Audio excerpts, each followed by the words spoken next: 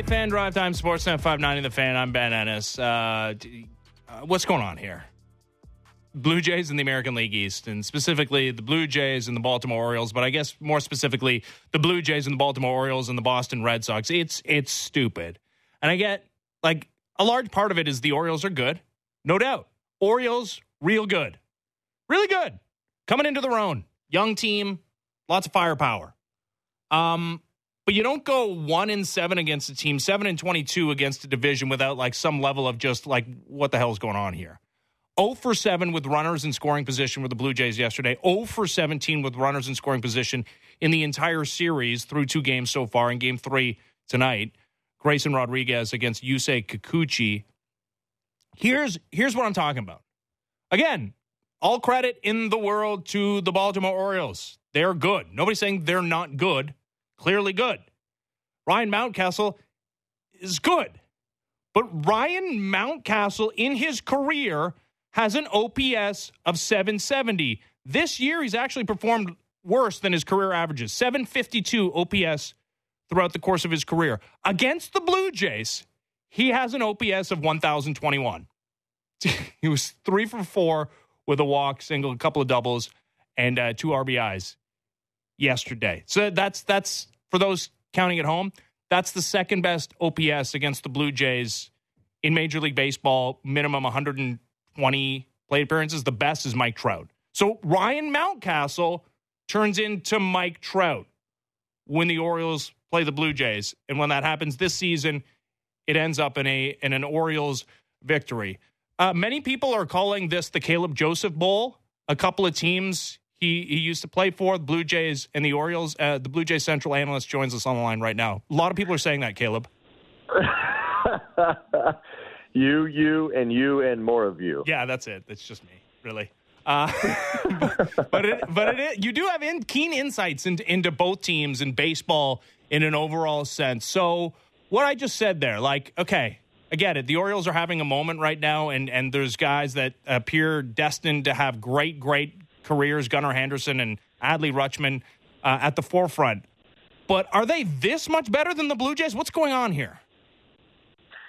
No, they're a very good team, and I said it on radio yesterday during the broadcast. This team reminds me of the Baltimore Orioles. They remind me of the 2014-2015 Kansas City Royals, a team that when I was on the Baltimore Orioles, they beat us and went to the World Series. They lost to the Giants, and then they won the World Series the next year. And it's a very similar type of feel in that they have just enough starting pitching to kind of get them to the 6th or 7th inning where they can hand it over to their bullpen. Their record when leading after 6 innings is like 45-5. It's just unbelievable. And they have just enough bats in the lineup that can thump one out. They can run the bases well. They advance on dirt balls. They play their game. They wait for the other team to beat themselves. And they've got enough firepower to hold a 3 or 4 run lead. They're really good in 1-run games. They've played in tight games. They're a confident group. There's so many similarities to that team with the Kansas City Royals and this team that I can't really state it any more clearly other than they're good. And they're very easy to overlook. They're very easy to think, we go in there, we play our game, we smoke these guys. And if the Blue Jays do, if they go play their game, I do believe they win 2 out of 3.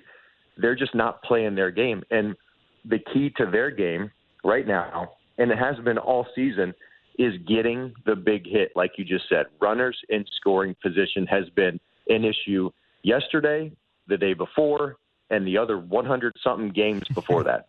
Yeah, it's infuriating, Caleb, and we keep waiting for it to, like, come around. And, hey, there's still 2 months to go during the regular season. Maybe it will, but John Schneider, I mean, we saw him start to take action coming back after the road trip where he knocked George Springer out of the leadoff spot and Whit Merrifield up top there, and that's looked pretty good. Whit Merrifield's looked real good as the leadoff hitter for this Blue Jays team, but still the big hit has eluded this team for the most part. I'm like of the mind that, you know, maybe it's not the easiest thing in the world to do as far as, you got to add a guy like Davis Schneider to your 40-man roster, which means you got to DFA somebody off of the 40-man roster. But, I'm of the mind that why don't you, roll the dice on one of those minor leaguers that's having a great year at AAA, even a guy who's I think he's a 25th round pick and he's 5'0", but he's had a great minor league career. He's worked for everything he's gotten, and now he's having a great year in Buffalo with the Bisons. Where are you on, because obviously the trade deadline's passed. There's no trade coming to augment this offense, which, boy, it really felt like they could have used somebody that could play a little left field maybe or second base. And I know Paul DeJong has some pop in that bat. But where are you on, maybe just a shock to the system of a guy in AAA who's having a great year and throwing him into the middle of a Blue Jays lineup that's scuffling right now? Boy, I always love bringing in those kind of feel-good stories. I was kind of a feel-good story as a player, and you feel like when you come up, you've got something to prove. You've been doing something in the minor leagues for a long time that's been working. You want to see if it translates. You've got a good approach. You've got a good, sound, keen awareness of the strike zone. You want to see if that kind of stuff translates, and you hope that it's kind of a bit of a shot in the arm to the club. I love it. I just wonder, where's the spot roster-wise on the 26-man where you could do that? Look, when Ernie Clement has come up, he's produced. He's hitting 500. Now, it's not very many ABs. No. But he got a huge hit in Miami. That's true. Right? And he got another big hit last night. Well, not big hit. He got a hit last night. And okay, let's see him. Runners in. I mean, it's you don't really want to panic, but at the same time, it's is Ernie Clement going to get you to the World Series? But maybe I dare say no, but I probably wouldn't bet on it. But the key point, and I think this is what you're really trying to make, Ben, is that if the Blue Jays regulars perform to the back of their baseball card and to their kind of normal projections, the Blue Jays are okay. You're talking about if George Springer can drive run-ins.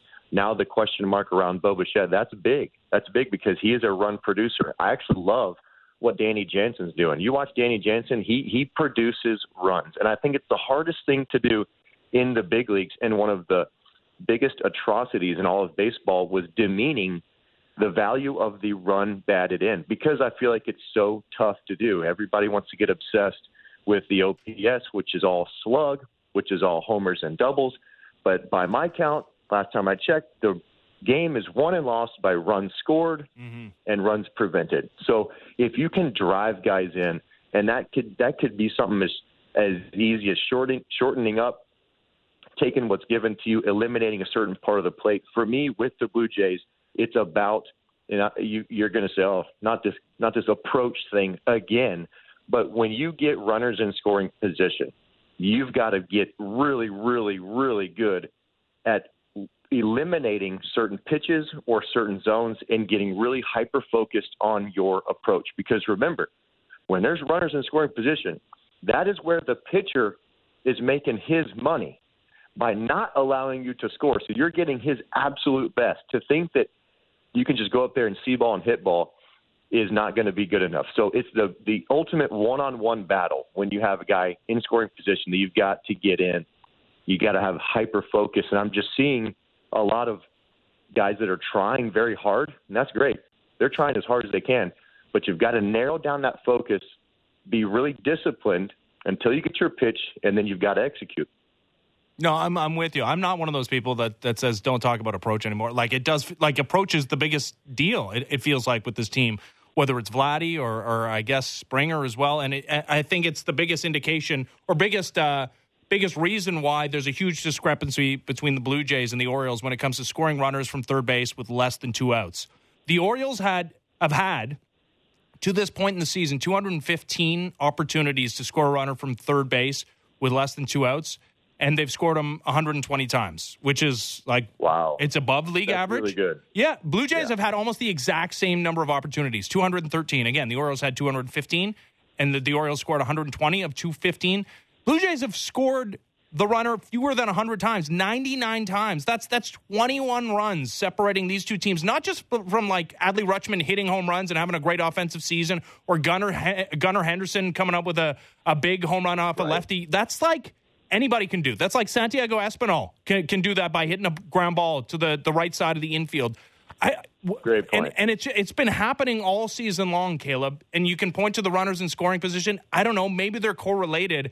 That feels like approach to me, doesn't it? Doesn't that feel like not having a team-based approach when you're at the plate? Yeah, it's the ability to shorten up and take what's given to you. And in an era, and this is what's so, for me, it's so damaging to really focus on the homers and the slug, is because when guys are paid that way and they're chasing homers and chasing slug, they have a really hard time knowing when it's time to shorten up and go for good, hard contact. And that's a big deal. I remember going through rounds of batting practice where you literally practice like shortening up. That does not happen anymore. It's a free-for-all, homer city every single time you step into that cage. It's a free-for-all. See how far you can hit it every single time. Why? Because that's how guys are paid. And until they start paying guys for runs batted in, they're not going to have that skill of being able to shorten up, to be able to, what I mean by shortening up is you see that big swing where the guy's off balance. He's trying to hit it 500 feet. There was a play, I think it was maybe 2 days ago, maybe even 3 days ago. There was a hit and run with Vladimir Guerrero Jr. and Bo Bichette at first base. And Vladdy had a changeup outside. I think it was against Anderson from the Angels. And it was about 4 or 5 inches outside. He kind of took this really easy half swing and hit just a nice, easy line drive single right over the second baseman's head. And that's what I mean by shortening up, is not trying to do too much. And I had a hitting coach one time tell me, this game is all about asking for very little. When you ask for very little in this game, you actually end up getting a lot. And I totally understand what that feels like when I'm standing on 17T and it's a par 5 and I'm downwind and I'm 520 out. And I know if I can bust it 320, I might have a 5-iron in. And I try and ramp up and hit it 320, and I come the path outside the in, and I cut across it and swipe it, and now it's moving right to left, and now it's in the crap.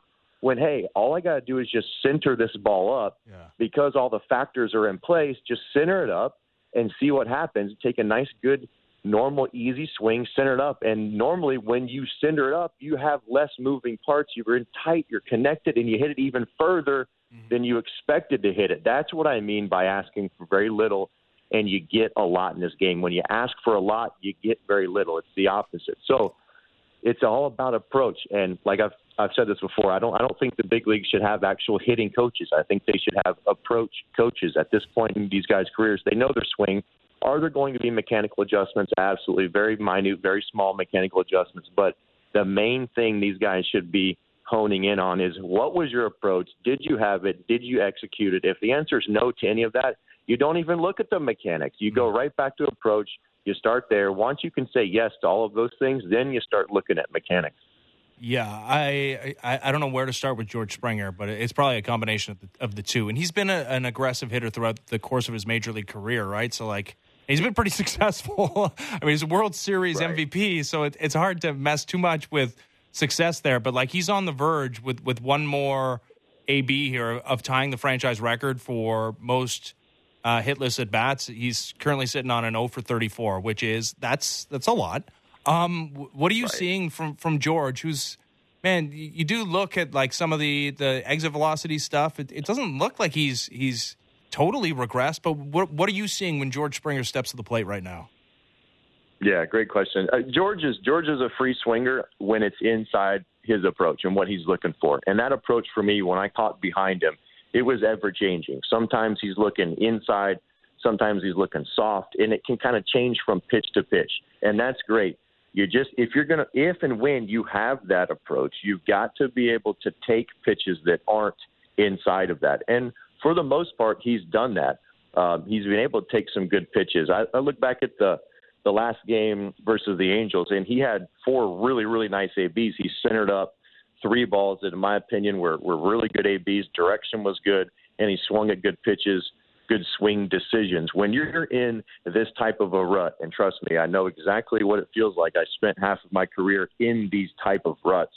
You've got to find a way to have one little small attainable goal that you can control. Not a pitcher, not a result. You can't be result-oriented. You have to know what you're looking for in that AB. If it gets started on time, if it's something mechanical, something you can control, if you can have these little successes and these little building blocks that allow you to get the barrel to the ball, allow you to swing at a good pitch, then you don't be result-oriented and you're not attached emotionally to the result. Then before you know it, you've sent it up 4 or 5 more balls. And then at that point, it starts to really go downhill for you. And before you know it, you're in a 12-game hitting streak. I do think that he's been hosed a little bit a few times on some calls, and that's just how it goes. When it rains, it pours, is the old saying, and it's true. So what does he have to do? He just got to continue to find these little successes. And if it's look for a hang and breaking ball, great. Hammer that hang and breaking ball. But if it's a sinker inside, you've got to lay off because you're looking for hard contact. That's all you're looking for. You hit it hard, you're in good shape. If it is caught, no problem. You hit the ball hard 3 or 4 times a night, I promise you he's going to like the result because this guy's got a really good track record. He's got power. He's got all the things. If he hits the ball hard, he'll be in good shape. Yep, and maybe we'll see it tonight. It's been a while, though. It's crazy what's happened to George Springer in recent days. Caleb, thanks so much as always, pal. Enjoy the Caleb Joseph Bowl. No, you got it. Good talking to you, Ben. All right, likewise, buddy. There's Caleb Joseph, former Blue Jays catcher, analyst on Blue Jays Central. So, yeah, yesterday was the Major League Baseball trade deadline. Hope you enjoyed our extended 1-to-4 edition of the Fan Drive Time on MLB trade deadline day. And there are no more transactions to come. But I think a lot of people really paid attention to our next guest's tweet yesterday, reminiscing about a trade deadline in 2012. Travis Snider, former Blue Jays outfielder. You can follow him on Twitter, or X, I guess, at LunchboxHero45. Joins us online right now. How's it going, Travis? I'm doing well. How are you doing? I'm doing very well. But like I said, I was going through Twitter, and man, the number of tweets I looked at yesterday during deadline day was enormous. But yeah, yours definitely stood out, and I think just about every Blue Jays fan remembers that day when you were traded to the Pirates for Brad Lincoln in Seattle. And people, I would advise everybody to go check out your Twitter account at LunchboxHero45. But yeah, What do you remember from that deadline, leaving the only organization you ever knew in 2012? Yeah, as I expressed in the tweet, there was just a lot of emotion, a lot of history, a lot of blood, sweat, and tears poured into my career, and what I felt was a strong opportunity for me to be a part of that franchise long term. And the way the business works, if you don't perform, changes have to be made. And as a young kid, that was a difficult pill for me to swallow. Going up and down during my career. But when that time comes, when you actually get traded, as I said, you got teammates, all the guys that I grinded through, spring trainings, minor leagues, trainers, coaches that help support me on and off the field on that journey. I think those are some of the things that go overlooked. And this isn't, feel sorry for every professional athlete that gets traded, but just to provide a different perspective on what's kind of going on behind the scenes and how crazy it was that it happened in my home city. It was actually my sister's birthday, and we had to go to dinner afterwards, and it was probably the most awkward dinner I've ever been a part of. Yeah, that's brutal, man. And you were having, albeit like a very brief season you were having with the Blue Jays in 2012, but you were having a nice little, 40 plate appearance stretch where you were OPSing 856. Had it ever really truly entered your mind? And I know there was like a spring training, I guess it was 2011, where it was like you and Eric Thames were kind of in a battle to be the everyday left fielder, I want to say. But yeah, did it ever truly like enter your mind before it happened that you might be traded out of Toronto? Yeah, but I think once the game starts, that kind of stuff isn't on the front of your mind. It's something I knew leading up to it. I started following MLB trade rumors earlier in my career, so had an idea that there were things that could potentially happen, and it just the way it all happened, where it happened, the timing of it, middle of the game, all unusual circumstances, I feel like, for me and my journey. But again, it just kind of is par for the course and how things ended up going. Yeah, I mean, hindsight's 20/20, and the media landscape is a little different more than a decade after that fact. But yeah, you've also illustrated in a number of tweets how much you were paying attention to the media coverage of your career to that point. Like, would you advise guys who are playing right now, who are, maybe even high draft picks, to like not read anything, don't pay attention to what's being said about you, try to ignore the hype? Yeah, I think it's a fine line. As humans, we have, this ego that's always there, regardless of what you do for work and for a living. And the more you pump that up, the easier it is to create that false sense of security, that superhuman, that super athlete type of mindset, where I think, again, to be successful and be great at something, you have to have confidence. You have to, really work hard to perfect your craft. But it's the more external you allow into the internal, you lose track of yourself, right? And I feel like that's, having reflected on a 16-year career now and going through years of therapy and trying to just make sense of, all my anger and frustrations, I realized how much I had let in and how many people I was trying to please throughout that process, instead of staying focused on what I knew I needed to be true to, being a good human being, being a good teammate, working my tail off, and showing up every day ready to play, and not being consumed by what everybody else is saying around you. Dude, and that advice seems universal, right? Like, not just professional baseball players, but like so many people. Listen, I'll put my hand up as well. At times become just a victim of feeling like your self-worth is so tied to your profession, what you do for a living. And I mean, for a professional baseball player as well, where there's so much attention on you, and you become such a special member of society when you become that.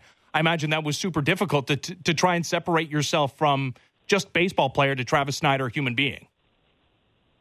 100%. I think you hit it on the head, and I've tried to show that in some of my replies to tweets, and I sent out a tweet this morning that was just more human-based. I think this is an internal struggle we all deal with, the identity, who we are, what our purpose is, what we do for a living, how much money we make. There's so many standards at which we want to compare ourselves to other people. We want to define success and achievements, and everybody has their own version of that. And I think where I have been able to reflect and see back on the times in which I started to, I use the term moral compass, and that compass started to get pushed towards things that I knew deep down inside of me weren't the most important things and weren't going to dictate my happiness and the health of my relationships around me. But again, when you get so consumed in your identity as what you do for a living and the success, which I had a ton of early in my career, especially through my amateur and early 20s, you kind of have this developing brain, right, where you see it with athletes all the time,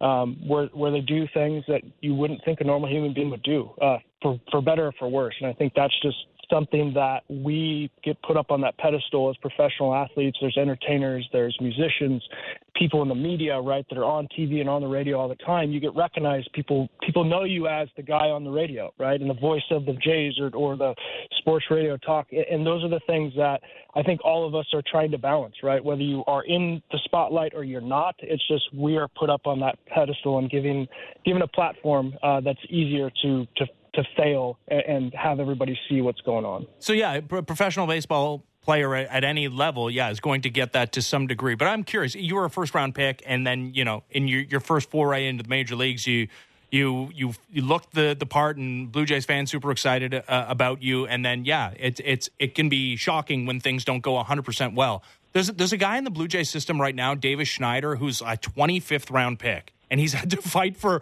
everything he's been given and found his way all the way to AAA this season, and he's continuing to hit. And there's a lot of Blue Jays fans that are curious about him. Like, I'm sure you played with a lot of guys who were not first-round picks, Travis. Do you imagine there's like a freedom in that, okay, you're a professional baseball player, but nobody has the expectations of you even making the major leagues? Can you imagine the difference in mentality that would take for a player who was not guaranteed a spot in the major leagues at any point in their career? Yeah, I think people in that position have their back against the wall, but that doesn't mean it's any easier. And I think there's less guarantee, there's less opportunities, right? As a first-round pick, I was given more opportunities than the average person or even the top 10% of my draft class would ever get because of the money they invested in me and how highly they viewed me as a player and as a person. But for guys in that position, there still is that balance, right? And some guys are better at handling that than others. And I think as people like, you said David Schneider is his name? Yeah, Davis. Yeah, Davis, as they achieve more, right, this word achievement, as they get to these upper levels, it's always interesting for me to watch how those guys handle this new success, right? Because if there isn't the expectation and then all of a sudden you have that success, then, on the flip side, you can create that imposter syndrome, which I went through a lot of my career and have had to unpack. Am I really that good? And you lose that self-confidence and that just absolute internal dog that says, I don't care what anybody else thinks. I know what I need to take care of each and every day. And I think the guys that are able to keep their head down and stay focused on that process over the results and understand that long-term the results are going to come as long as you're compounding that effort that you're putting into it. Have you translated that to the golf course now, Travis? Boy, I tell you, that's my new demon, my new swing that I get to grind over all the time. And it's funny because I'm a 15 handicap, so by no means am I a great golfer. And I play with a lot of scratch and low single-digit guys, and I'm watching them, and I'm like, well, I struggle with the idea, the ideology that I'm a professional athlete. Now, my excuse is I golf right-handed, and I swung the bat left-handed, so there's a little bit going on there that's just unnatural. But yeah. I've also really enjoyed the process of golf. I've learned a ton over the last couple of years. I was golfing yesterday after I sent out that tweet and just kind of watching things evolve and the responses I was getting. And again, it's so easy to get down on yourself after a bad shot and place these expectations like you're going to go out there and shoot 78. And it's like, man, if you could just take it one shot at a time, just like I heard Caleb Joseph talking about it on the last. Find the wins in every situation, Understand what you need to get better at, and simplify that process instead of making it such an emotional attachment to your handicap or being the best golfer in your group. It's so damn true. And again, people should follow Travis on Twitter or X, whatever you want to call it, at LunchboxHero45. Travis, this was great. Thanks so much for doing this. You bet. Anytime. There's Travis Snider, former Blue Jays outfielder, retired now. Got 3 kids living in the Pacific Northwest. And, boy, who doesn't remember that moment where Brad Lincoln was the return in trade? Travis Snider, former first-round pick, a guy that everybody was paying attention to when he was killing it in the minor leagues, finally arrived and looked the part in brief moments when he got his first kick of the can at the major league level. And, yeah, had some moments beyond that, but it wasn't quite the story we all expected, and certainly Travis expected, and reminiscing about his trade on trade deadline day yesterday. We appreciate the time. When we come back, Blue Jays didn't do all that much at the deadline. They did get Paul DeJong, a injury replacement for Bo Bichette, who's going to help them certainly defensively, and there's a little bit of pop in the bat, but I think most people were underwhelmed with the inability to go get another big-time right-handed power bat. But you look around the American League East and what everybody else did, including the Baltimore Orioles, they got Jack Flaherty. It's fine. Not the former Cy Young Award candidate anymore. He's a guy with an ERA in the mid-4s and a whip of 1.5. But he helps the Orioles. But that's it. Orioles fans are disappointed. Nobody more disappointed than Yankees fans, though, let me tell you. We'll talk to Adnan Virk of MLB Network and the Cinephile podcast next as the Fan Drive Time continues. I'm Ben Ennis, Sportsnet 590 The Fan. The best Blue Jays show out there, period. Blair and Barker. Be sure to subscribe and download the show on Apple, Spotify, or wherever you get your podcasts.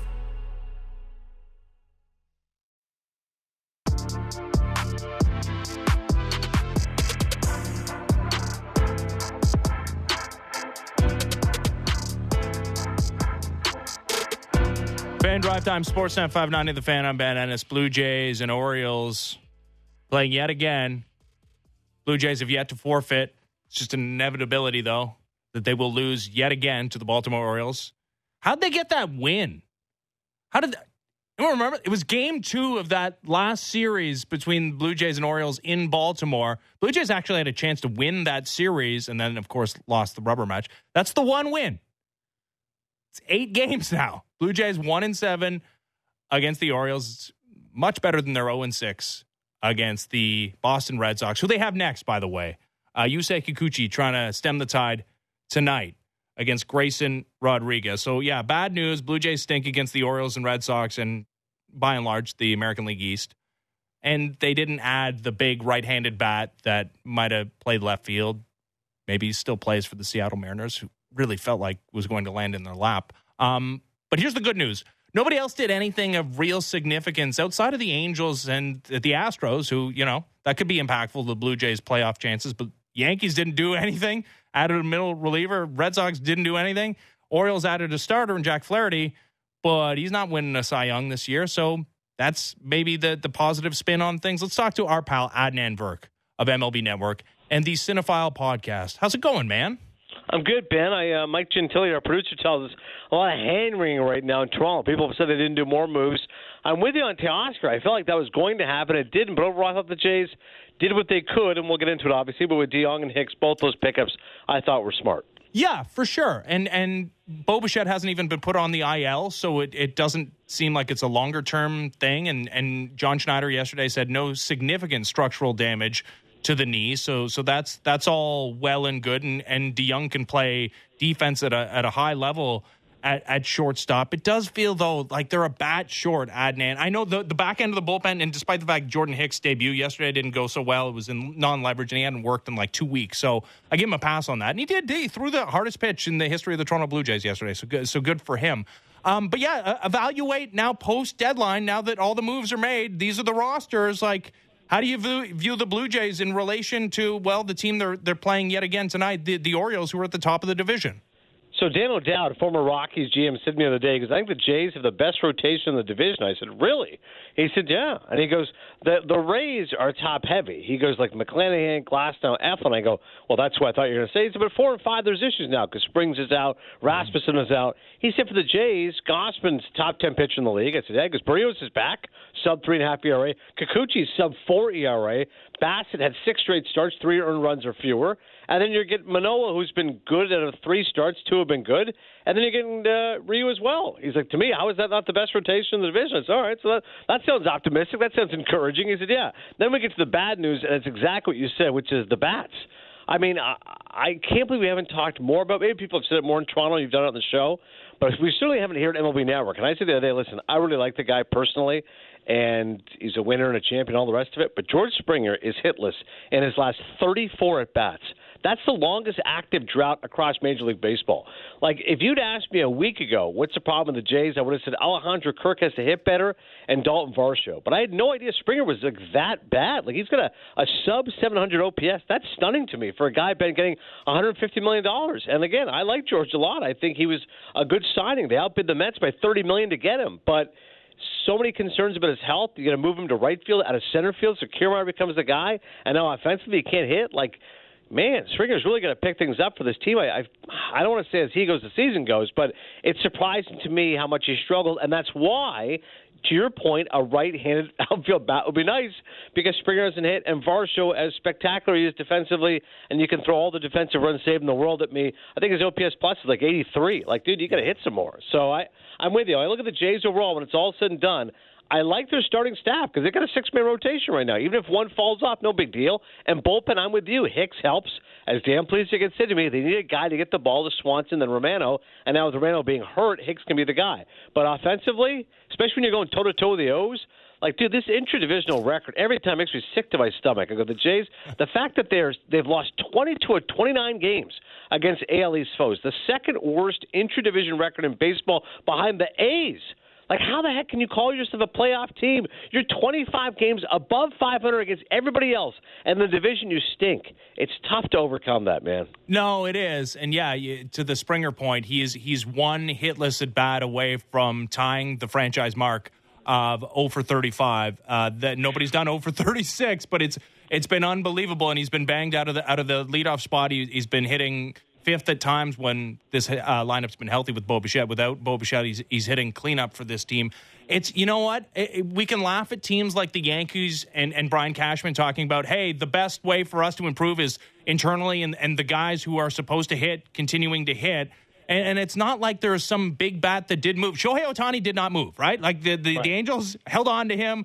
Barry Bonds was not available in trade. And even Teoscar Hernandez, he didn't move either. And Tyler O'Neill, they were like, okay, so Tommy Pham is the guy I think a lot of Blue Jays fans are pointing to and saying, well, how come you couldn't go out and get Tommy Pham? I'm telling you, Tommy Pham's not like the difference between this team winning a World Series and not, I don't think. What is, though, is what you talked about. George Springer looking more like George Springer. And, Also Vladimir Guerrero Jr. looking closer to the 2021 version of himself. Like, it feels like loser talk to talk about internal improvements and not going out and addressing needs. But, when George Springer is unplayably bad offensively, there's no solution to that. No, 100%. You're right about Vlad. I mean, it continues to be the theme of the season. Like, when Bo went down, you go, he's the Jays MVP. It really is. Like, don't get seduced by Vlad Jr. and his famous father and the, outrageous season he had a couple years ago. Like, no, overall, Bichette's the guy. He's, steadier and certainly you feel like he's the catalyst so often for this Jays team. And so you take a deep breath when you see right knee discomfort. And as you said, hopefully it's not that bad for Bo and he's going to be fine. But Vladdy's got to go from good to great. Like, Springer's got to go from below average to above average.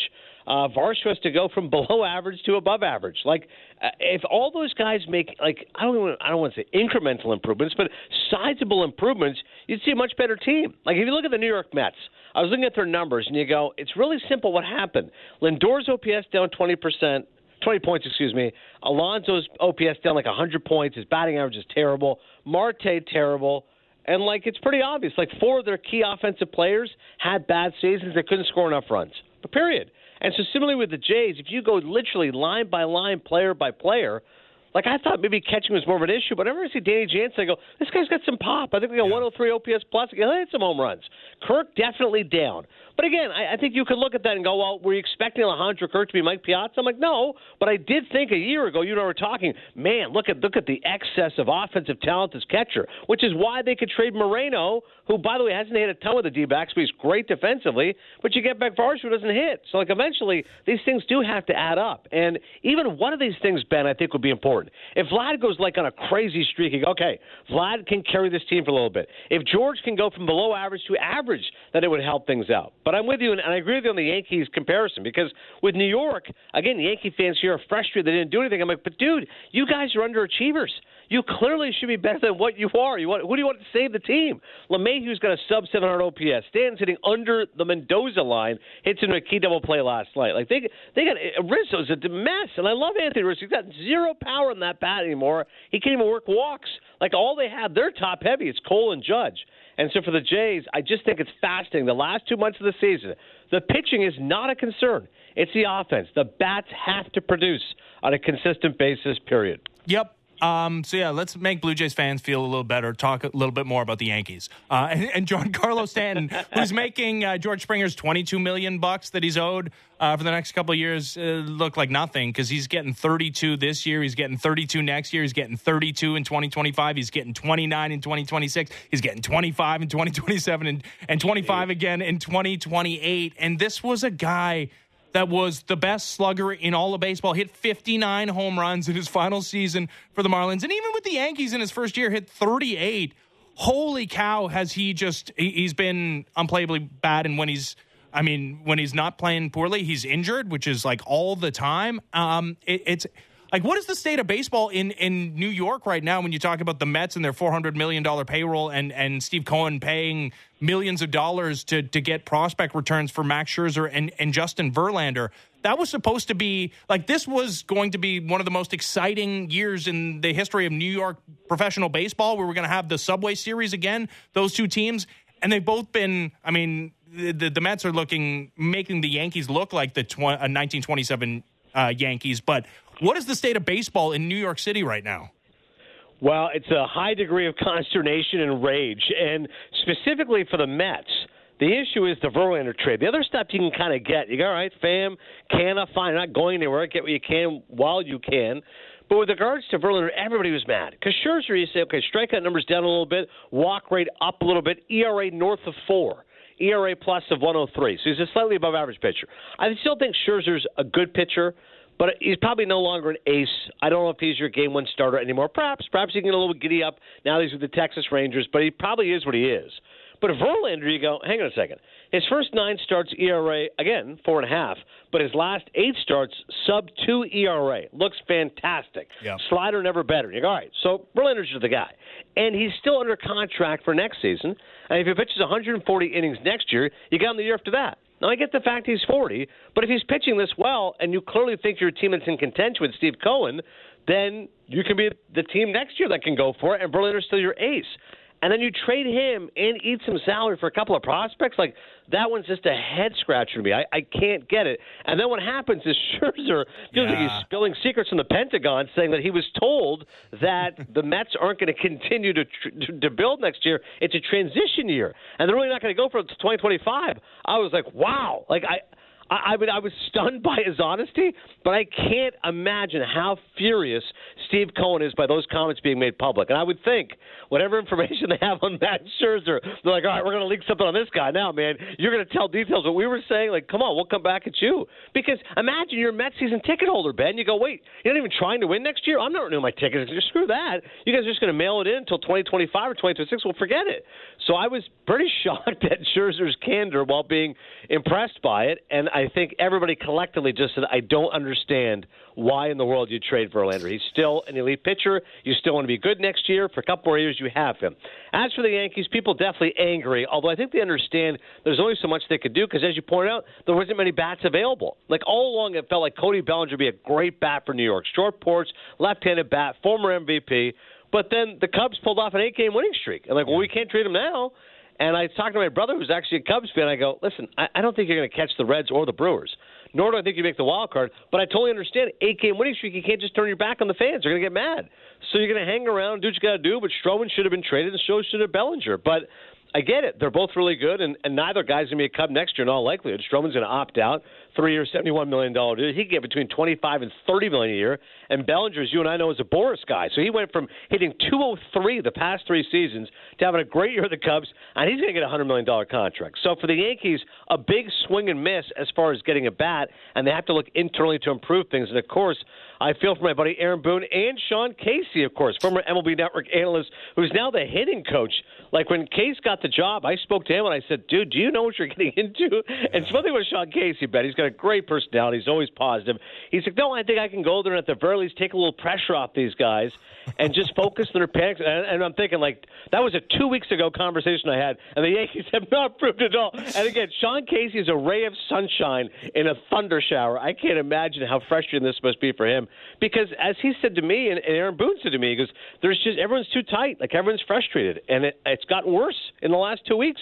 Their offense is so anemic, Ben. I was speaking with the kids on Sunday. I finally got things wrapped up. Here's your iPads, boys. I locked in for Yankees Sunday Night Baseball. It's 7-0 in the first inning. Severino can't even get out of 1 inning. And with that offense, you know the game's over. Like, if the other team scores 3 or 4 runs, it's game over. That's shocking to say that about the New York Yankees. No, they've been brutal. They've been absolutely brutal. But yeah, you know, they should be winning the press conferences with all those former media members in positions of power on the field for that Yankees team. But yeah, you mentioned the lack of big bats that moved, the lack of big moves just in general at the deadline. You mentioned that Cubs team it looked like they were primed to be obvious sellers headed towards the deadline. And the Mariners sold off to a degree in trading away their closer, but they did hold on to Teoscar Hernandez, and they appeared to try and do 2 things at once.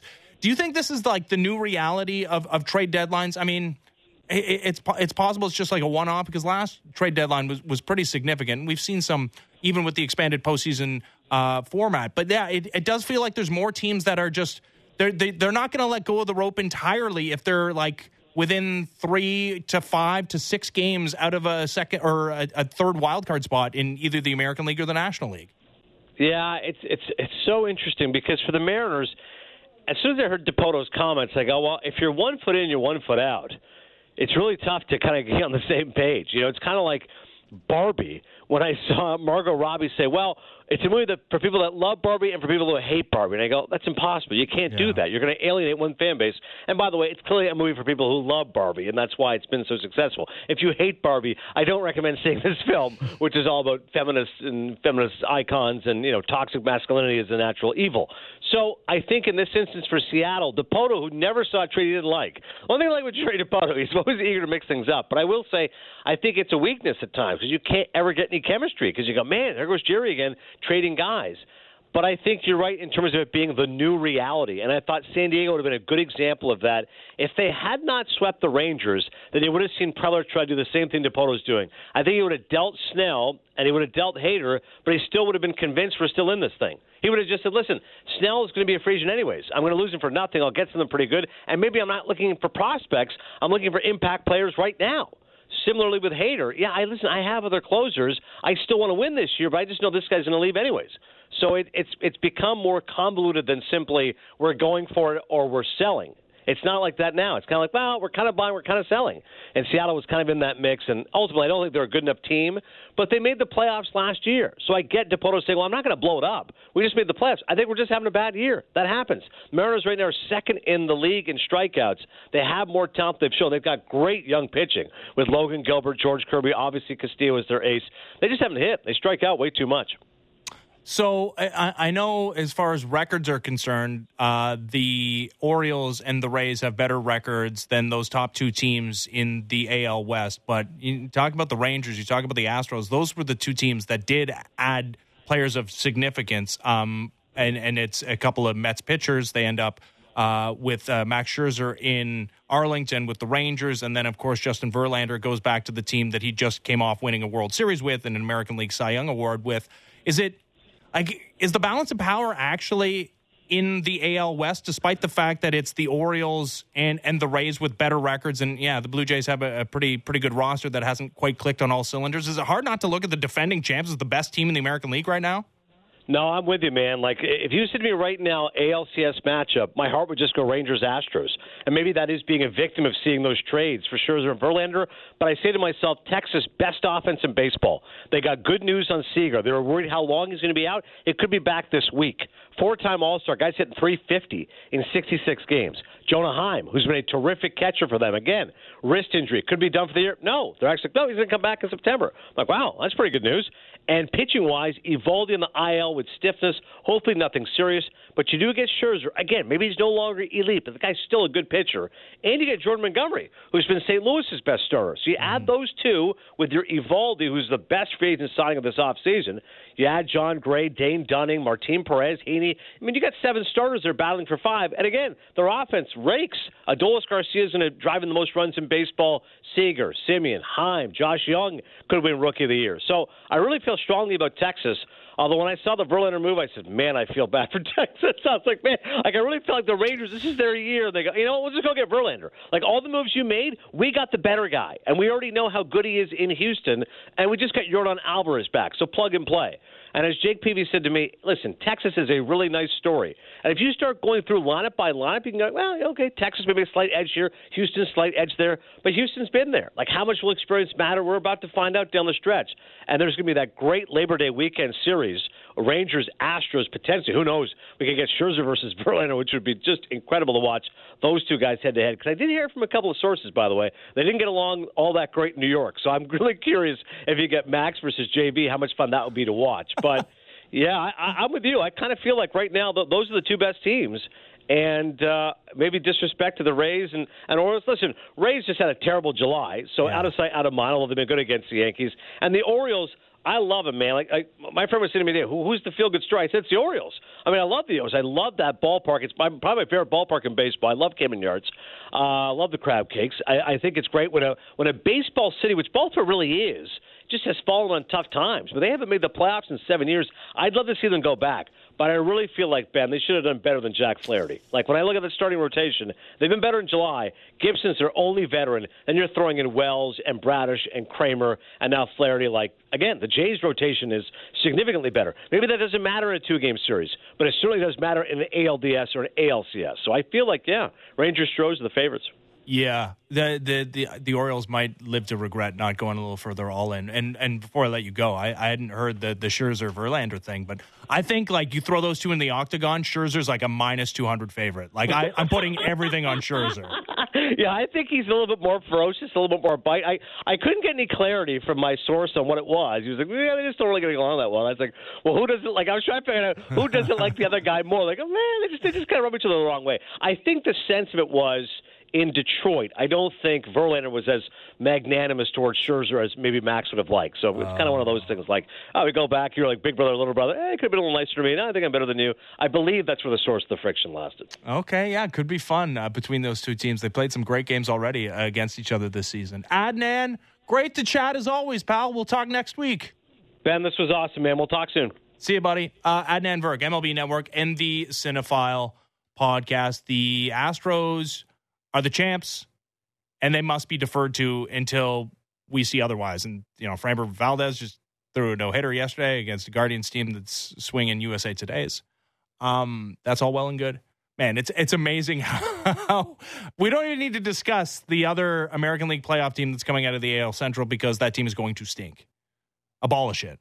But yeah, no, I if I was putting down a couple of ducats, as well as the Orioles have played and as fun a team as they appear to have, and as much talent, obviously, that exists on the Blue Jays, and I do believe in the starting depth and the back end of the bullpen, the Astros have pitching on pitching on pitching on pitching, and Yordan Alvarez is back, and they've been there. They've been in those big moments. They're playing with house money. Got to be deferring to the Astros, who just bolstered their rotation again, getting Justin Verlander. All right, when we come back, Blue Jays have turned into Cardinals North as they acquire 3 former St. Louis Cardinals, which is good. Like, all those players are good, but what does it say that they come from a team that's having a horrible, horrible season? We'll talk to Katie Woo, Cardinals reporter for The Athletic, next. As the Fan Drive Time continues, I'm Ben Ennis, Sportsnet 590 The Fan.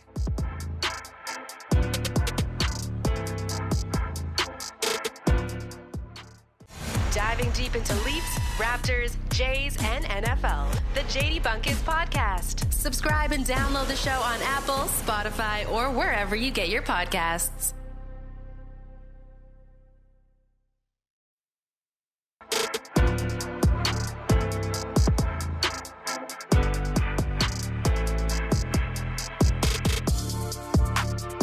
Fan Drive Time, Sportsnet 590 The Fan. I'm Ben Ennis. Now, it's not an obvious thing that the Blue Jays have gotten better by adding 3/26 of their active roster from a team that is currently 47-61. But that's what's happened.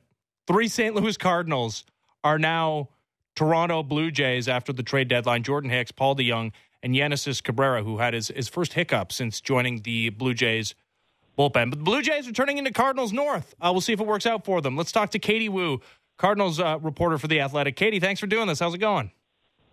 I'm great, Ben. Thanks for having me. How are you? I'm doing well. It is weird that this is now a team with some Blue Jays, but a lot of Cardinals.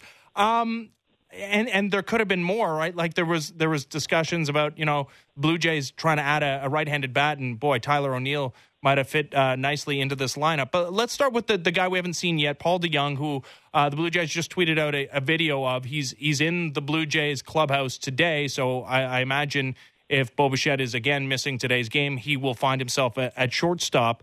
It's been an interesting career for DeJong. Started real hot out of the gates, runner-up for Rookie of the Year, and then some hard times in the middle there, and then kind of resurrecting himself this year. Can you give us some insight into what Paul DeJong is now in 2023? Sure. I think what you're seeing in Paul DeJong this year was just that resurgence that pretty much mirrored his all-star season in 2019. Now, of course, a lot went down between 2019 and 2023, but I think the Paul DeJong the Blue Jays are getting is the typical stability defense at shortstop, and he's a little bit of a rarity in terms of he hits for power as a shortstop. You don't usually see that. He's going to strike out a little bit more than you'd probably like to see. That's just a tendency of having power and being the type of power hitter that he is. But I know he was sought after as an emergency rental with Bo Bichette's future at that point unclear. And at the very least, the Blue Jays got some infield depth to really hopefully help them over the next 2 months heading into October. Can you tell me a little bit more about the defense? Because, the metrics a couple of years ago were real good, and depending on which one you look at this year, they're really good. Defensive run save, not necessarily, but like the MLB.com StatCast one is really, really good. Like, we talk about his defense being just above average or like elite level at shortstop? I think it depends on where he's positioned. The Cardinals, before they MLB incorporated the shift ban, were able to really position their defenders in intelligent ways, resourceful ways to help them and utilize their assets. Paul DeJong might not have the most range in the Cardinals' defense at the time, but he's going to make the plays that you expect him to make, and every now and then he'll flash the leather. So I go to the word stability when talking about DeJong. If the ball's hit at him or in his vicinity, he'll make the play. Don't expect him to make the super flashy all-out dives that you see on SportsCenter Top 10. But if the ball's hit to his vicinity, you can almost assure that it's going to be an out. So he played second base just once last year, but in 2017, that runner-up Rookie of the Year season, he played 20 games and 158 innings at second base. When Bo Bichette comes back, he's obviously not the Blue Jays shortstop. Do you think he could play second base for the Blue Jays in 2023? Oh, absolutely. I think before the Cardinals were hit with a bit of injuries starting 2023, the idea was to use Paul DeJong as a roving utility guy. Now, Paul DeJong was one of those guys that was hit with injury, dealing with a minor back issue that kept him out most of April. But, yes, he's played shortstop the majority of his career. He can still play all around the infield as well, second base, third base. Really, I like this fit for Toronto because you're getting, again, that insurance, not only talking about Bichette's future, which thankfully for Toronto fans sounds like they've avoided anything major there, but you're also getting just kind of that stability. Again, that's the word that I used to describe Paul DeJong, and that I think goes no matter what position he's at on the diamond. Yeah, and his perception has changed a lot, again, since he was runner-up for Rookie of the Year. He does have a $12.5 million team option with a $2 million buyout next year. Probably not something that a team is going to pick up if he's not an everyday player. Like, was there any chance that the Cardinals were going to pick up that option? And do you expect the Blue Jays to just buy him out for the $2 million? I didn't see it likely, only because the Cardinals have their top infield prospect in Mason Wynn knocking at the door. He's hit nearly 400 in July in AAA this year, and it seems like he'd be the shortstop of the future. Cardinals president of baseball operations, John Mozeliak, was very clear in stating what his intentions were at the trade deadline. It was to offload players approaching their first-time free agency, like Paul DeJong, like Jordan Hicks, and essentially rebolster the farm system. So I didn't expect the Cardinals to, one, hold on to Paul, or two, exercise that $12.5 million option for 2024. Seems like ideally Paul, while he loves St. Louis, and I put out a tweet there, he was serving the community, volunteering with his mom the day before he got traded. I still think he'll be a great fit in Toronto because he knows what it's like to play on a winning ball club, and I'm sure he'll bring those assets along with Cabby and Hicks to Toronto. Yeah, let's talk about Jordan Hicks, who made his Blue Jays debut yesterday, and he impressed with the radar gun. He threw the hardest pitch ever thrown in the StatCast era by a Toronto Blue Jays pitcher. That was good. The overall results weren't great, but everybody got rocked by the Orioles yesterday, and he was a little bit rusty, hadn't been in action in a while. April for him didn't go so well, and the Blue Jays were part of that. They got to him on opening day, in fact. What's changed for him outside of April? Well, that was a very peculiar April for Jordan Hicks, where it just seemed like nothing could go right. He couldn't find the strike zone, really struggled with command.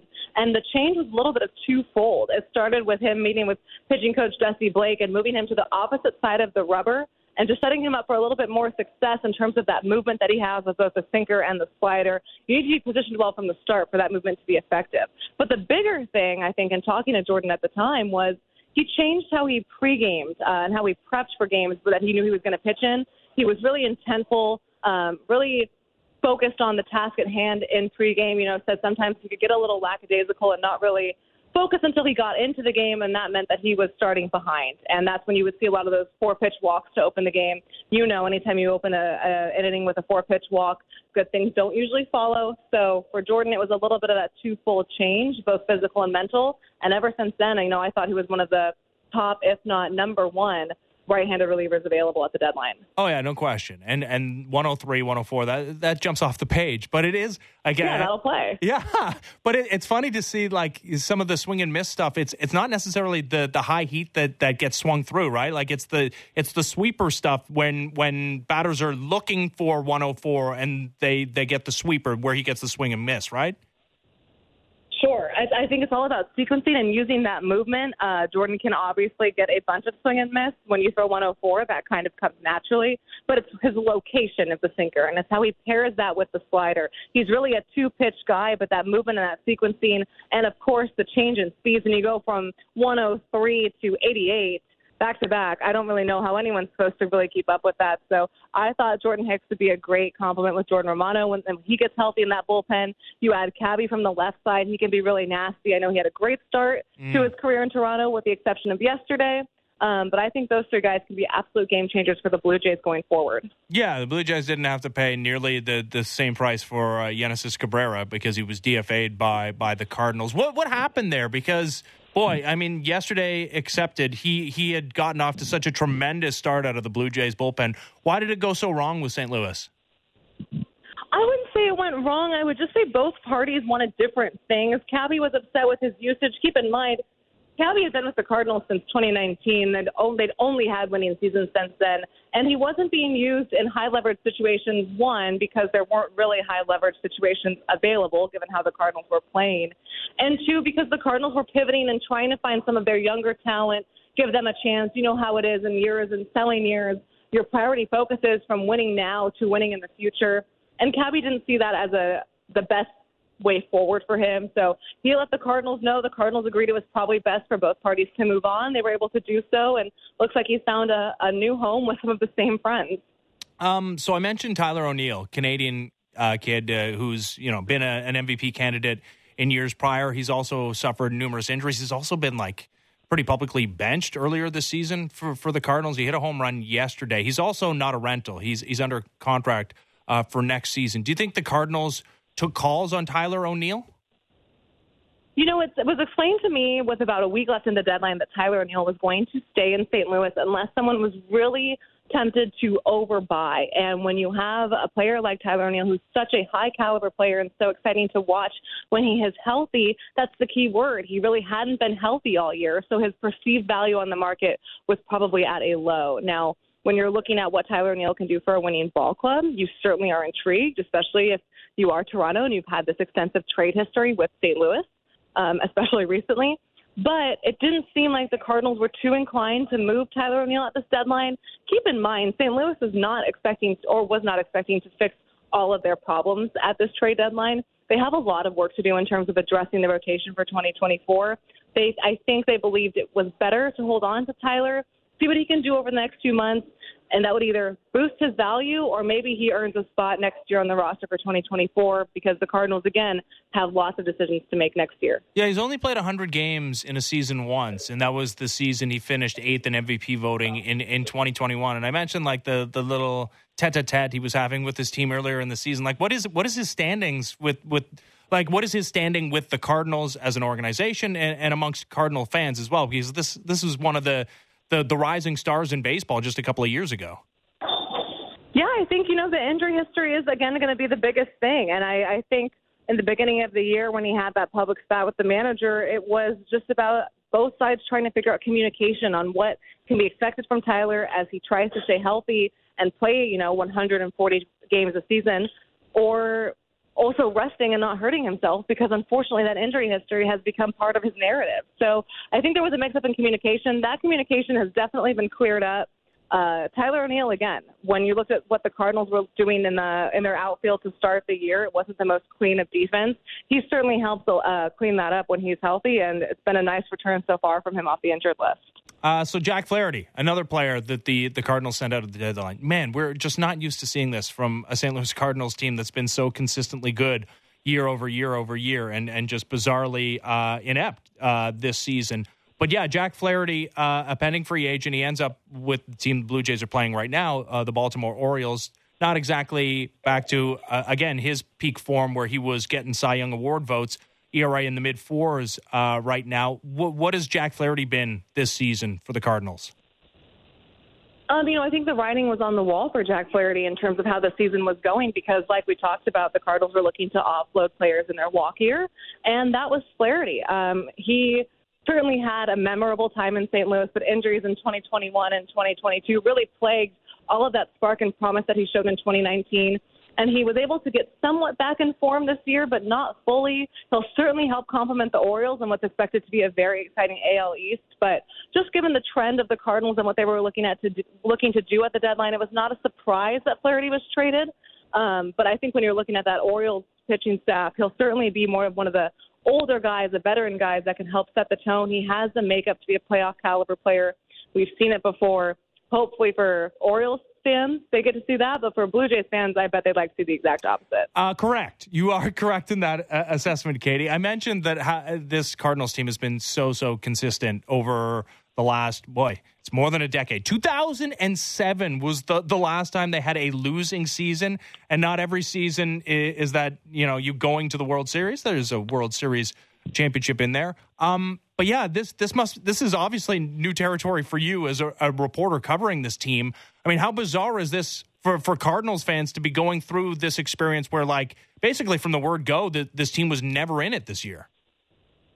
I think it's new territory for everybody. I mean, you mentioned that this is the first time that they've had this losing record since 2007. It's also the first time in John Mozeliak's tenure as president of baseball operations, that's 15 years, that the Cardinals have sold at the deadline. They have almost always exclusively upgraded their team at the deadline and look to contend in the second half. No one here is really familiar on how this concept works in terms of selling in St. Louis. It's usually an unfathomable concept, but this is where the Cardinals are. It was a perfect storm of badness, as Adam Wainwright likes to say, in terms of what happened in the first half.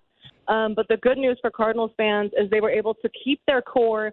They did not initiate a full rebuild or full teardown. And the plan for next year is that the Cardinals will continue to contend again. And when you look at where the NL Central is as a division, you can certainly say Cardinals are only a couple of moves from making that a reality. Yeah, it's weird for a team with Paul Goldschmidt and Nolan Arenado to not be contending. There were some reports that, they at least listened a little bit on those guys. Do you think it was ever on the table, I guess specifically Arenado, do you think it was ever on the table, them trading one of their big guns? I don't think it was ever legitimately on the table. I think Mo has to do his due diligence, and if any team calls with interest, he has to hear them out. Those were the conversations that I was aware of. I don't think anything progressed past the initial check-in. Mo made it pretty clear he was not looking to trade either Nolan or Paul Goldschmidt, and when you're trying to avoid a full rebuild, that's what you should do. Katie, appreciate the time. Thanks for doing this. You got it, Ben. Thanks for having me. There's Katie Woo, Cardinals reporter for The Athletic, as the Cardinals are good year in, year out because they have a good farm system, because they identify players, whether it's in the first round or deeper in the draft, that are good, and they develop them correctly within their system. They reach the major leagues, and they're, if not elite, they're contributors at the major league level. And when you do that, you're never bad. And again, they're not winning the World Series every year, although they did that. Pretty memorable fashion as well. David Freese, World Series MVP. But you got a chance. You're in the postseason, and you got to punch your chance year over year over year. It's just really weird to see a team, especially, and Katie rightly mentioned the division, the central divisions in both leagues, not exactly the powerhouse divisions, but to see that team so out of it so early with such a dearth of pitching that was their undoing. Despite the fact that they took 2 out of 3 from the Blue Jays in that opening series of the season after a Blue Jays incredible comeback in game 1 of 162 this season. Boy, Tyler O'Neill would have been a nice to have. And I know there's a whole myriad of injury issues with him. And this year he's only played 40 games. And last year he only played 96. Hey, 2021 he played 138. That's his career high. Outside of that, the career high was last year, 96. He's not found a way to stay healthy. But might have made him kind of a perfect platoon partner for Dalton Varsho, maybe in left field. The defense is elite. Canadian guy. I'm sure the Blue Jays put their best foot forward on Tyler O'Neill. I guess Katie says that the fences were mended between he and the Cardinals organization, but there was a pretty public falling out between those two earlier on this year. That would have been a type of addition that we're having a different conversation about the Blue Jays deadline. As it is, we're talking about it being okay, and Paul DeYoung's a nice little lad, and Katie, although Katie wasn't overly glowing about his defense, said, yeah, when you could take advantage of the shift, he was much better, and he'll make the plays that he's supposed to make, but not exactly diving all over the place in the range, not super elite. But we'll see. I haven't seen a lineup yet today for the Blue Jays and Orioles game 3 of 4 down at Rogers Center. I would expect to see him in the lineup if he is, in fact, in the building and activated for today. You know what this is giving me vibes of? And this is bad. This is really bad. So 3 Cardinals are now Toronto Blue Jays. 26-man roster. So 326th of the Blue Jays are former members of the 2023 St. Louis Cardinals, who I mentioned, not very good. Dead last in the National League Central, where the upstart Elly De La Cruz's, the Cincinnati Reds, are in first place, but only 9 games over 500. Like, the Pirates are ahead of them. The Cubs, like, they won 8 straight, and all of a sudden the Cubs, in this phase of their development, are still alive in the division race. They're only 4 back. Cardinals are way worse than the Cubs. And they're worse than the Pirates. They're 47 and 61. And the Blue Jays are like, yeah, that's the team we got to make most of our roster out of. I know that's too simplistic, and that's silly to put it that way, because individual players, like, Paul DeJong's a good player, and he's not going to be an everyday player for the Blue Jays. And Yenesis Cabrera, you got him, he was a flyer. And Jordan Hicks throws 103. It does a little bit harken back to 2013 when the Blue Jays were like, we're World Series favorites now because we got all the Marlins. And for those who forget, the 2012 Miami Marlins lost 93 games. But no, we're good. We got Jose Reyes, Mark Burley, Josh Johnson, Emilio Bonifacio, and John Buck. That's more than 326. That is 5 players? But yeah, it does feel like eerily similar to 2013 in that regard. Hey, the best reason the Blue Jays are going to go on a run in the second half is because they got a bunch of Cardinals in 2023, like the one losing season they've had in 2007.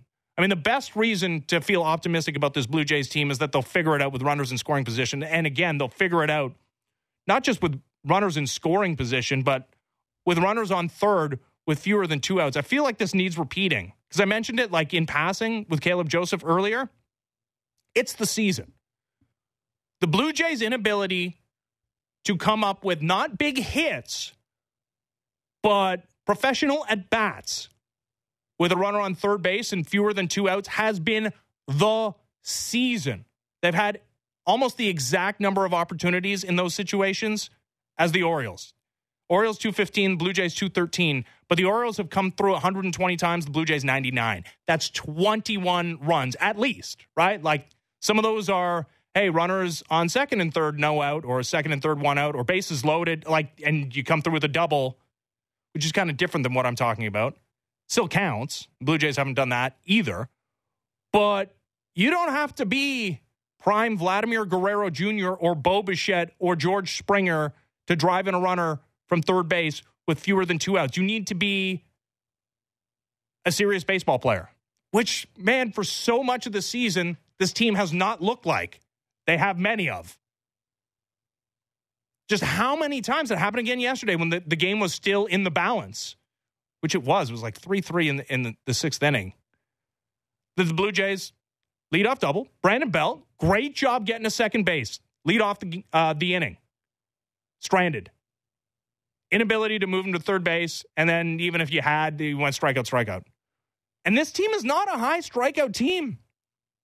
They're among the best teams in baseball at not striking out, shockingly. But when they need to not strike out, they strike out. It's really bizarre. And it's really frustrating. And that's why you can talk about a team that's 10 games over 500 and still in a playoff spot and still, has theoretical chances of catching the Orioles atop the division and talk about it being frustrating and disappointing because of exactly what I just said.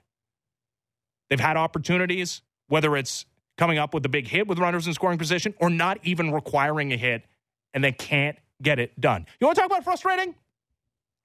How about this era of Canada basketball? So much promise. It's the golden generation. I know you're well aware of. Except it hasn't resulted in much of anything.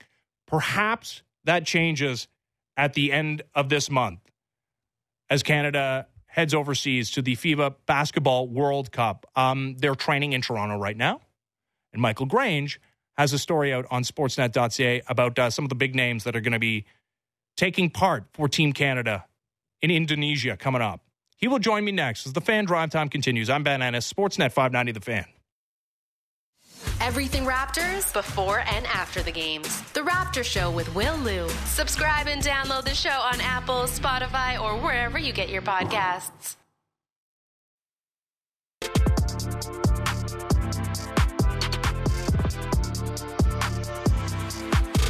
All right, Fan Drive Time, Sportsnet 590 The Fan. I'm Ben Ennis. Michael Grange is the dog guy. We're all familiar with his dog. He's a regular appearer on Michael Grange's Twitter feed. Axel, you a good-looking dog, Michael. Thanks for doing this, by the way. I am, as I like to say, I'm part-time sports journalist, full-time photographer. Oh, I didn't know. Photographer of my super dog model. Yeah, it's a beautiful-looking dog. I don't know why we started that way, but I don't know. Okay, you have a good dog. The song was about cats. I'm like, why would you have a song about cats? I don't know. I was asking the guys on the other side of the glass if there was a reason for that, and they said no. So then I was like, okay, I'll ask Michael about his dog. All right. Let's move on. FIBA Basketball World Cup cranking up at the end of this month. Canada opens up its tournament on the 25th of August against France. That's going to be their toughest game of the group stage. Had their first workout in Toronto yesterday, which you wrote about on sportsnet.ca. I would implore everybody to read. It seemed like everybody was there, including Jamal Murray, who wasn't a full participant. But is that a big deal? It's a big deal that everyone's there. I think it's a big deal that Jamal is there, although in fairness to him, he's kind of indicated he would every chance he's had, since his championship season ended. But look, it doesn't feel like June was just last weekend or something. So, he's back playing serious basketball, getting ready to play serious basketball only, 8 weeks maybe since he won a title. So, I think it speaks to his commitment to the whole process, and it certainly changes the trajectory for this team having him there, for sure. I'm so, I want to be optimistic. I've just been so optimistic in years previous, Michael. Tell me why I should be optimistic again. Well, I mean, this is the best team they've had. And they've had other years where they've had a good representation of NBA players. They've had a lot of good NBA players on the team, including in Victoria in 2019, including in Mexico City in 2015, and even going back before that in 2011 when Corey Joseph was just a pup. But, I think for me the real difference is that in Shai Gilgeous-Alexander and Jamal Murray, you have, we could sit here and have a serious debate about Canada having the best backcourt in the world at the World Cup. You could serious debate about Shai and even Jamal being the best player in the World Cup. And, I'm sure, the Luka Doncic might have something to say about that. Giannis Antetokounmpo, and go on down the list. But, the last time Canada made noise at a world-class event was in Sydney in 2000 when they finished 7th but were 5-2, just missed out on the medal round. And they had the best player in the tournament. They had Steve Nash outside of the U.S. And so now they have two players who are playing at that level and surrounded by, some really good, polished NBA players, many of whom have significant FIBA experience. Yeah, and Rowan Barrett was on that Olympic team with Steve Nash. He's now in charge of the Canadian senior men's team. How much credit, and again, they haven't done anything, they haven't even played a game, but yeah, getting everybody to show up is in itself an accomplishment to some degree. How much credit does he get for that? He absolutely deserves credit. And, he certainly has taken heat over the years when players haven't been there or been available. You go back to the World Cup in 2019, and they just kind of kept dropping off one after the other. And, he had to wear that. And the reality is it's not fair because nobody's telling NBA players what to do, and especially you're not telling them what to do when you're not paying them And so you really are in a situation where you're trying to appeal to them. You're trying to create a program that is their teams feel comfortable in them participating.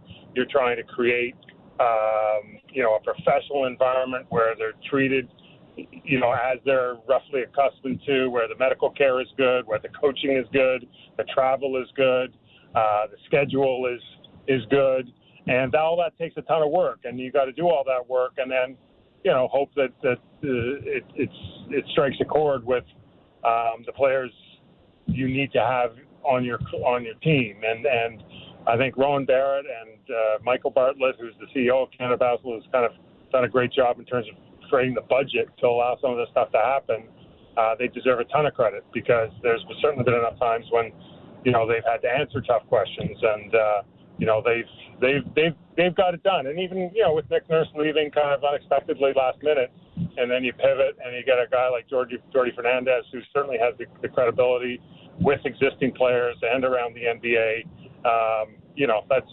That's all, I think, stuff that Canada Basketball can be proud of. Yeah, no, he's a name if people aren't familiar, but like the players obviously know who he is from his time as an assistant in the NBA.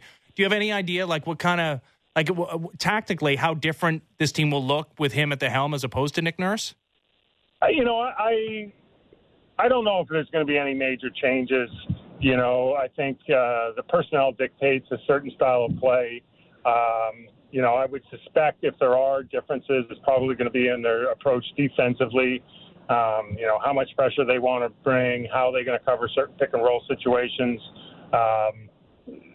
That's, I think, where, a head coach with this amount of time frame to work with, is only going to have this team for, 25 days before they play France. That's where you're probably going to maybe make your mark offensively.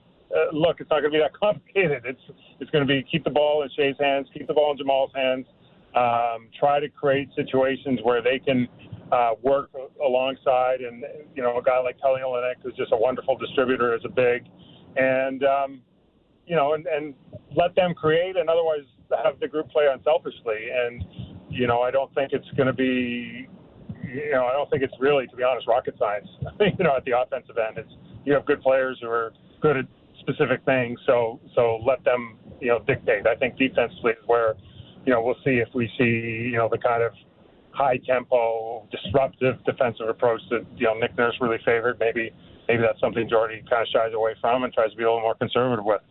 Well, where is the weakness with this group? I mean, we talk about the best backcourt in maybe the World Cup. Yeah, like they have seemingly plenty of depth at the guard position. Is it up front? Is it, and I get it, Kelly Olynyk's been a great soldier for this team. Is it, the lack of a true game-changing big man? I think it's there's a couple of areas that, they're going to have to figure out how to manage, or where maybe other teams might try to exploit. And, they're not a big team. Dwight Powell's a really good NBA role-playing big, and he's a good FIBA soldier, but he's not a big man by the standards of FIBA, especially, in the international game. You can get away with having Rudy Gobert kind of stand in the paint defensively and just loom over everything. So they don't really have that option. And then I think at the wings, as good as they are, and you can kind of go through the list, there's a lot of good players, are playing important roles on the team. They're not kind of overflowing with really good shooters. And, and I think when you have a guy like Shea who can get in the paint almost at will, who can break down defenses, you really want to make other teams pay for selling out to guard him. And the way you do that is having guys who can spot up and make threes. And, like if you just go through the roster, there just isn't a ton of guys who are there. I'd say there's a lot of competent three-point shooters. There's guys who I think, especially with the FIBA line being just that little bit closer, another kind of 1.9 inches, who are probably going to shoot the ball a little better from that distance. But, they don't have that, those one or two guys who you just bury it and defenses panic about trying to get to. Andrew Wiggins isn't with this team right now, right? Yeah, and he telegraphed that. Like, I mean, he had he said back when they kind of made this summer core, he said, look, I don't want to commit to 3 full summers. And it was last summer, this summer, and ideally next summer at the Olympics. And that's fine. Like Andrew's got his reasons for that. And I think what's important really is him saying, rather than him kind of keeping everyone guessing, he just said, look, it's not something it's going to be front and center for me last year, this year. And, the question will be what happens if they do get to the Olympics. That's going to, we'll see what happens there. Yeah. And yeah, I as you said, not a surprise that he's not there. Also went through his own personal stuff this year. Did play in the postseason for the Warriors. Did I read that right, that Rowan Barrett did kind of like open the door, though, to more Canadian basketball players joining this program if they decide to at the last moment here? No, I think the way to interpret that was, there's 14 guys who kind of gave their commitment and have been available to the team the last 2 summers, or last summer and this summer. And even since that was kind of put in paper, you've had the emergence of Andrew Nembhard, Ben Mathurin, Leonard Miller. There's names I'm forgetting, right? Like there's this whole new wave of young players who could be useful to the program conceivably, or could at least want to be part of the program. And I think what they've decided to do is no, we're not going to bump guys who are kind of have made a pre-existing commitment. But while we're here in Toronto, Shaden Sharp is another name. While we're here in Toronto, if you want to come to the gym for a workout, you're more than welcome. If you want to come watch us practice and kind of get a feel for what we're doing, you're more than welcome. If you want to participate in any part of the program, if you're a Canadian basketball player, you're welcome. And I think that's how they're managing that. And I think it's also worth pointing out that, Canada Basketball has done a really good job of being a resource for these guys in Toronto over the years. They make gyms available to them. They make physiotherapists and trainers available to them. They make workout coaches available to them. And that's kind of, as I was saying off the top, when you can't put money in people's pockets, that's how you kind of generate loyalty over time and those kinds of things. And this would be another example of that. Forgive me if you don't have an answer to this, but I'm just coming off the heels of a very disappointing Women's World Cup here. And every news story we get out of Canada Soccer is so negative. And, there was the talk of bankruptcy not too long ago. They can't figure it out. Canada Soccer is a mess, top to bottom. But yeah, you don't hear about that with Canada Basketball. And I'm sure there's prize money to be divvied out. Now, I think, Shai Gilgeous-Alexander, Jamal Murray, they're going to be all right financially, probably not too worried about whatever minuscule prize money is being doled out at the FIBA World Cup. But how have they been able to manage that so much better than some of the other sporting bodies in this country? Yeah, it's an excellent question. And I think a couple of, I give credit to Mike Bartley here. He's been on the job now, I think, 3 years. Very, very dynamic guy, and has always kind of understood, in his bones, that you can't win without money, because you got to fly teams, you got to house teams, you got to feed them, you got to everything you want to do, and the only way to make money, or not the only way, but a big way to make money, is to have a team that does win. That drives your sponsorship, that drives your media rights, whatever, your merchandising, whatever it might be. So. There's been a lot of investment spending going on, and I think one way that Canada Basketball has done it is they've got a decent and I would say growing pool of private sector investors. Maybe investors not the right word. Maybe supporters, boosters who have kind of come on board and kind of helped help kind of make ends meet at times. And one of those, by the way, is MLSE. Their, Maple Leaf Sports Entertainment is one of the biggest funders for Canada Basketball, especially on the women's side, which in turn, women's and junior side, but which in turn frees up more money for the men when it's needed. So that's the answer is the sponsorships have gone up. I think they've added some key sponsors. Their business overall is improving, but nobody's getting rich in kind of non-professional sports And so I think there's a short list of names of guys who've kind of dug in their jeans and people and helped kind of bridge the gap. And I think the hope is that's why there's so much riding on, there's qualifying for the Olympics in Tokyo. It's a giant need. Getting to Paris is a giant need because, when you can prove that you've got your big name guys playing, when you're competitive, and you just have to close your eyes and imagine them playing U.S. at the World Cup for a gold medal, or playing France in Paris for a gold medal, or going on one of those runs. And we've seen it happen in other sports, the way it kind of drives interest.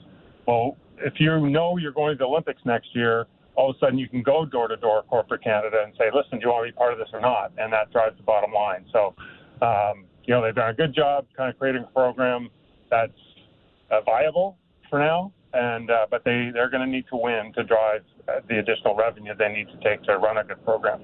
Yeah, that sounds like a lot of pressure. And I'm sure Rowan Barrett is feeling a lot of that pressure. And again, we talked about the moments where it felt like this team was going to break through. The golden generation was going to, play some, home games in Victoria to qualify for the previous Olympics, and it went also wrong. And didn't they fly in the floor from the Warriors court that the Raptors won the? A lot of people have done a lot of heavy lifting and and there's an alternate universe, right, where this team qualified for the Olympics in London and then again in Tokyo, and this would be their third Olympics, and you have a whole bunch of these guys having two Olympics already on their resume, and but it hasn't quite happened, and so they just are dying for that breakthrough moment.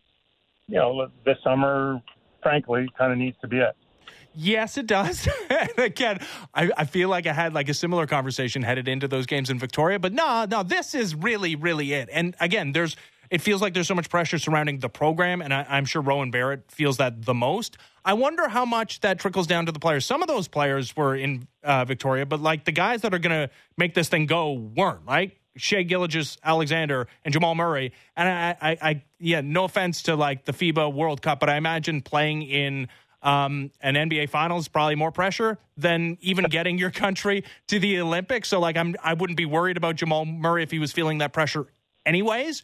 But do you think it does filter down to the players, the weight of recent history with this program and everybody wanting it to do so well and to show some modicum of some of the flowers starting to bloom here, and we just had so little. Do you think any of that gets down to the players? And I'm not talking about the guys that have been there, like the Corey Josephs, and the Jamal Murrays and the Shai Gilgeous-Alexanders of the world.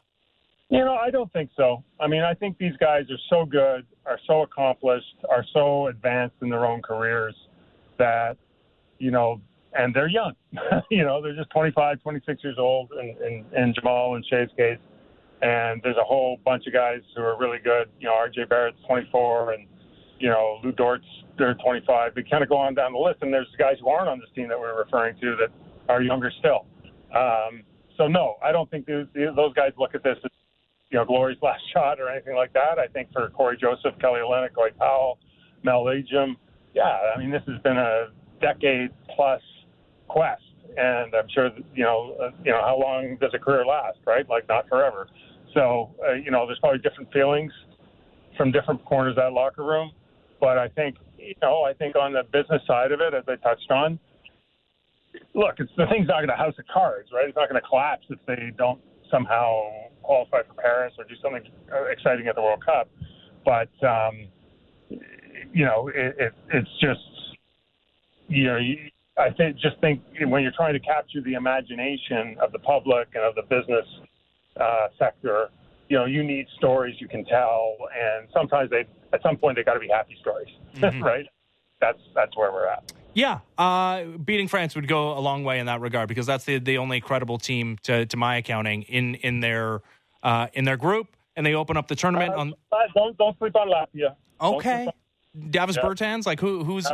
Oh, they got Bertans. They got who's the big dude who just signed with Boston? Sorry, I'm blanking. I had a list of it. First tap for Zingas. Yeah, of course. Yeah. All right. Yeah. So I'm not sleeping on them. Can I sleep on Lebanon? If Canada doesn't beat Lebanon, we got big issues. but again, I'm not going to play doomsday. But look, they're 40-minute games. It's a short line, and crazy things happen in international basketball. So they've got to go and play France in the opening game. They got to win. They basically got to be top 3 out of the 4 teams in their group, but you want to be 1 or 2. And, they're playing one of the absolute best teams in the world right out of the gate. And, they're not going to have Wembanyama, but they are going to have, I think Gobert's there, and they've got a good core of NBA guys plus EuroLeague guys. That is going to be a very tough test right out of the gate. And, that game against Latvia could be absolutely critical. And they've got a good team too.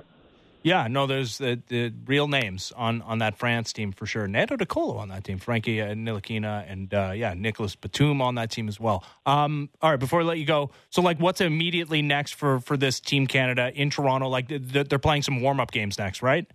Yeah, they're here for the balance of this week, and then they leave on Sunday for Germany, and they play. I think they've got 5 exhibition games, 3 in Germany. Then they go to Spain for a couple. And then they're off to Jakarta, and it's a big commitment of time and a lot of travel, and it's go time. Yeah, can't wait to watch him. Michael, great job covering this team as always, and thanks for doing this. All right, Ben, you be good. Yeah, you too. Michael Grange, dogtographer of Axel. Team Canada's got to do something here. But again, this was the conversation we were having in 2019. They had, home games on home soil. Andrew Wiggins was there looking pretty damn good, and they couldn't get it done then. But now you got an NBA champion in Jamal Murray. So is Andrew Wiggins. It wasn't then, though. You got Andrew Wiggins on the sidelines. You got Jamal Murray at the forefront, along with a guy who's getting MVP votes on a non-playoff team in Shai Gilgeous-Alexander. Hard to do better than that 1-2 punch. Got to qualify for an Olympics. And there's a ton of pressure on the organization as a whole, if not on the individual players. Because, as much as Jamal Murray and Shai Gilgeous-Alexander want to get this team to the Olympics, if that doesn't happen, what they do is they just a month and a half later go to their NBA teams and get paid many millions of dollars. So looking forward to that at the end of the month. We have a couple of Blue Jays notes to pass your way before we hand it over to Blair and Barker. Roster moves for you, in fact, as the one day, not enough for Bo Bichette to feel comfortable getting into a game in the next week and a half. He has been placed on the 10-day injured list, retroactive to yesterday. As a result, Paul DeJong has reported to the team, as I mentioned. He was in the Blue Jays clubhouse. He is active for tonight's game and in the lineup. Thomas Hatch recalled from AAA Buffalo because Nate Pearson has been optioned to AAA Buffalo. He looked brutal yesterday, and I don't think you're talking about Nate Pearson being not a factor for this team out of the bullpen the rest of the way or into the postseason or anything, but I think that's the state of Nate Pearson right now, is that he throws upper 90s, he can get people out, but he's a reliever, and sometimes he can't. And he's got options, which means that sometimes he's in AAA and sometimes he's in the major leagues. And you're under no obligation to keep him in the major leagues. In fact, you feel probably, in limited sample, what you've seen, you probably feel more comfortable with Jay Jackson in the bullpen whenever he returns to the team. But here's how the lineup looks. Whit Merrifield back at the top of the lineup. Brandon Belt playing first base. Vlad is the DH. George Springer in the lineup again. Hitting cleanup, playing right field. Matt Chapman at third base. Danny Jansen doing the catching. By the way, I meant to mention this. As much as you talk about the Dalton Varsho trade being not so great and giving up Gabriel Moreno and Lourdes Gurriel Jr., who could have helped you to various degrees, but it was pretty clear that every Blue Jays fan wanted Danny Jansen to be the one of the 3 catchers sent out the door in trade. Turns out he was the best of the 3 so far. Maybe not defensively, and maybe it's not just you can put your finger on the RBIs and the slug being the be-all, end-all, but for my money, he's the best. Dalton Varsho is in left field. Paul DeJong hitting 8th at shortstop. Kevin Kiermaier in center field, batting 9th with Yusei Kikuchi on the mound against Grayson Rodriguez, one of those great prospects for the Baltimore Orioles, who's kind of had an up-and-down rookie season for the O's. See how he does today after Baltimore took the first 2 games of this series. Already take the season series against the Blue Jays with only 5 more games to go head-to-head between these two. All right, Blair and Barker's next, getting you set for Game 3 of 4, Blue Jays and Orioles. Day off for us tomorrow with the day game at 3 o'clock. We'll be back on Friday. It's been the Fan Drive Time, Sportsnet 590 The Fan. I'm Ben Ennis.